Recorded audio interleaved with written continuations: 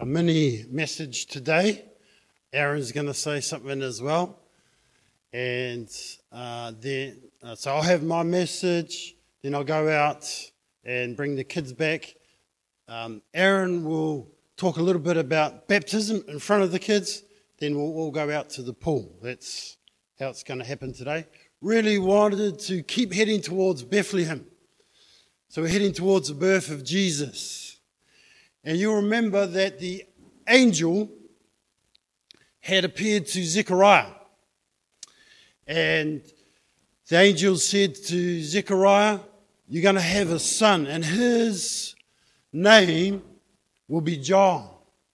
So that was down south. Then the angel, that same angel, Gabriel, comes about 100 kilometers north to Nazareth, about from here to Wairoa. And then the angel speaks to Mary as well. So we're going to put that up on the projection. This is Luke 1, 26 to 45, but also verse 56. In the 6th month of Elizabeth's pregnancy, God sent the angel Gabriel to Nazareth, a town in Galilee, to a virgin pledged to be married to a man named Joseph. So that was a betrothal. Way more serious than our engagement. It was sort of halfway to being married. And once you were betrothed, about a year later you'd get married. From betrothal, you could call, the groom could call the wife to be his wife. That's how serious it was. And so the angel comes to Mary, to a man. Mary was to be married to a man named Joseph, a descendant of David. The virgin's name was Mary. The angel went to her and said, greetings to you who are highly favored. The Lord is with you. Mary was greatly troubled at his words and wondered what kind of greeting this might be. But the angel said to her, do not be afraid, Mary. You have found favor with God. You will conceive and give birth to a son. And you are to call him Jesus. He'll be great and will be called the Son of the Most High God. The Lord God will give him the throne of his father David, and he will reign over Jacob's descendants forever. And his kingdom will never end. How will this be? Mary asked the angel, since I am a virgin. The angel answered, the Holy Spirit will come on you, and the power of the Most High will overshadow you. So the Holy One to be born will be called the Son of God. Even Elizabeth, your relative, is going to have a child in her old age, and she who was said to be unable to conceive is in her 6th month, for no word from God will ever fail. Did you hear that? No words from God will ever fail. I'm the Lord's servant, Mary answered. May your word to me be fulfilled. Then the angel left her, and Mary visits Elizabeth. At that time, Mary got ready, hurried to a town in the hill country of Judea, where she entered Zechariah's home and greeted Elizabeth. When Elizabeth heard Mary's greeting, the baby leaped in her womb, and Elizabeth was filled with the Holy Spirit. In a loud voice she exclaimed, blessed are you among women, and blessed is the child you will bear. But why am I so favored that the mother of my Lord should come to me? As soon as the sound of your greeting reached my ears, the baby in my womb leaped for joy. Blessed is she who has believed that the Lord would fulfill his promises to her. Verse 56, Mary stayed with Elizabeth for about 3 months and then returned home. Mary is not great. Mary is not great. Some great attributes about Mary, but she's not great. She was greatly troubled, verse 29. Mary was greatly troubled. Thanks, Dan. Mary was greatly troubled at his words of the angel. Verse 29b, and greatly confused. Mary wondered what kind of greeting this could be. She's greatly favored. Verse 28, greetings to you who are highly favored. The Lord is with you, the angel says. Mary's greatly blessed. Verse 45, blessed is she who has believed that the Lord would fulfill his promises to her. Mary's greatly obedient. Verse 45, blessed is she who has believed that the Lord would fulfill his promises to her. Greatly obedient. Verse 39, she got up and hurried. Didn't fluff around. Didn't drag her feet. Didn't do a Jonah and go in the opposite direction. Didn't dig her toes in and say, I'm not going anywhere. She hurried where the Lord God had directed her by the angel. Same as in Matthew's version, when the angel warns her and Joseph, says they got up during the night and left. Quick obedience. Greatly obedient and greatly humble. I'm the Lord's servant. Verse 38. So Mary greatly troubled, confused, favored, blessed, obedient, humble. And the danger is when you're a recipient sometimes of God's favor and giftings and whatever that is, beauty or intelligence, material blessing, character, revelation, divine encounter, you can start to think that you are great. But we're not great. We're not great. Even when we're recipients of great things from God, we're not great. But God is great. God is great. Verse 32, the Most High, the Most High, the greatest, the most important. Verse 35, the power of the Most High will overshadow you. Ka tau maru iho te kaha te runga rawa ki runga ki a koe. The power of the Most High will overshadow you. God is great. And verse 37, nothing is impossible for God. There's no limits on God. Nothing's impossible.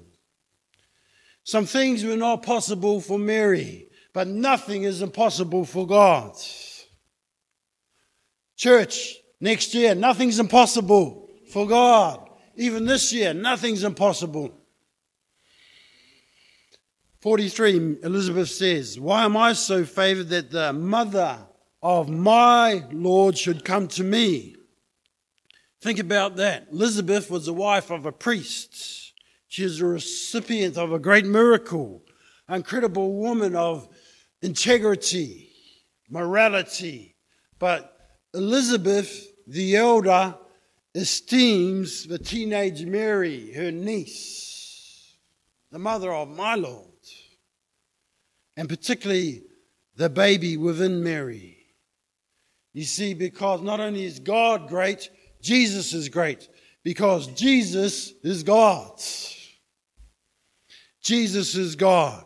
He, the Son, verse 33, will reign over the house of Jacob forever, and his kingdom will never end. His kingdom, the kingdom of Jesus, will never end. God is great. And Jesus is great, and because Jesus is God, and his kingdom will never end. Should we say that together? His kingdom will never end. Amen? Amen. Let's worship him. Thank you, Courtney.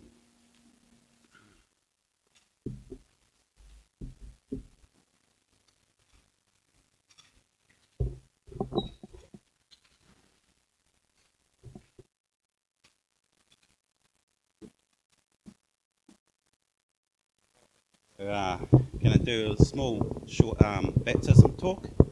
And I thought I'd just start by what does the Bible say about baptism. I'm just going to read one passage in Romans 6, verses 1 to 11. It says, "What shall we say then? Shall we go on sinning so that grace may increase? By no means. We died to sin. How can we live to it any longer? Or do you not know that all of us who were baptized into Christ Jesus were baptized into his death? We were therefore buried with him through baptism into death, in order that, just as Christ was raised from the dead through the glory of the Father, we too may have new life. If we have been united," so that's a key word in this passage, is about being united with Christ, his death and resurrection. "If we have been united with him in his death, we will certainly also be united with him in his resurrection. We know that our old self was crucified with him, so that the body of sin may be done away with, that we should no longer be slaves to sin, because anyone who has died has been freed from sin. Now, if we died with Christ, we believe that we will also live with him, for we know that since Christ was raised from the dead, he cannot die again. Death no longer has mastery over him. The death he died to sin once for all.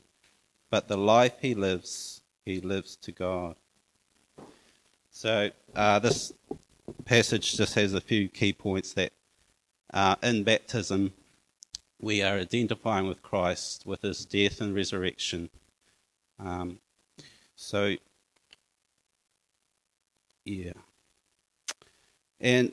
when thinking about baptism, it's really very closely knitted together with the gospel. It's the proclaiming and declaring the power of the cross in baptism. So in Corinthians we read, "For the message of the cross is foolishness to those who are perishing, but to us who are being saved, it is the power of God." So when a person goes under the water and comes back up, in the spiritual realm we can't really see what's going on. We've just read what's going on, but we don't fully probably grasp or see what's going on in the spiritual realm. But there's a transaction going on there, and it's like there's a cleansing going on. Yeah. So why do we get baptized? So I've just got a real simple answer here. Jesus said, "Go and make disciples of all nations and baptize them in the name of the Father, the Son, and the Holy Spirit." So getting baptized, it's an act of faith, but it's also an act of obedience. We're just obeying what God said in his word. So everybody out here is a witness today. You might not know that, but you're a witness. So normally before baptism, the person that's getting baptized will say, "I believe in Jesus and his death and resurrection, and he raised again on the third day and paid for my sins." Something like that. So you're witnesses to their confession of faith. And it's quite good to vocalize your faith and not be ashamed. So that's going to happen today. But also, what else can you do? You can pray. You can have faith and expectation. You can have a scripture, a word, or a prophecy. And when I was preparing for this, there's a couple of verses that just came to mind, because the enemy likes to have his little work too. And I just really wanted to speak this over Rachel and Jed.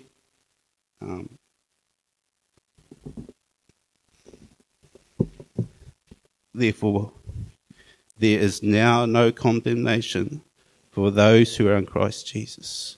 So when it comes, don't believe it. Don't accept it. And 2 Corinthians 5:17, "Therefore, if anyone is in Christ, he is a new creation." So when you get baptized, it's symbolizing that the old has gone and the new has come. Just believe it.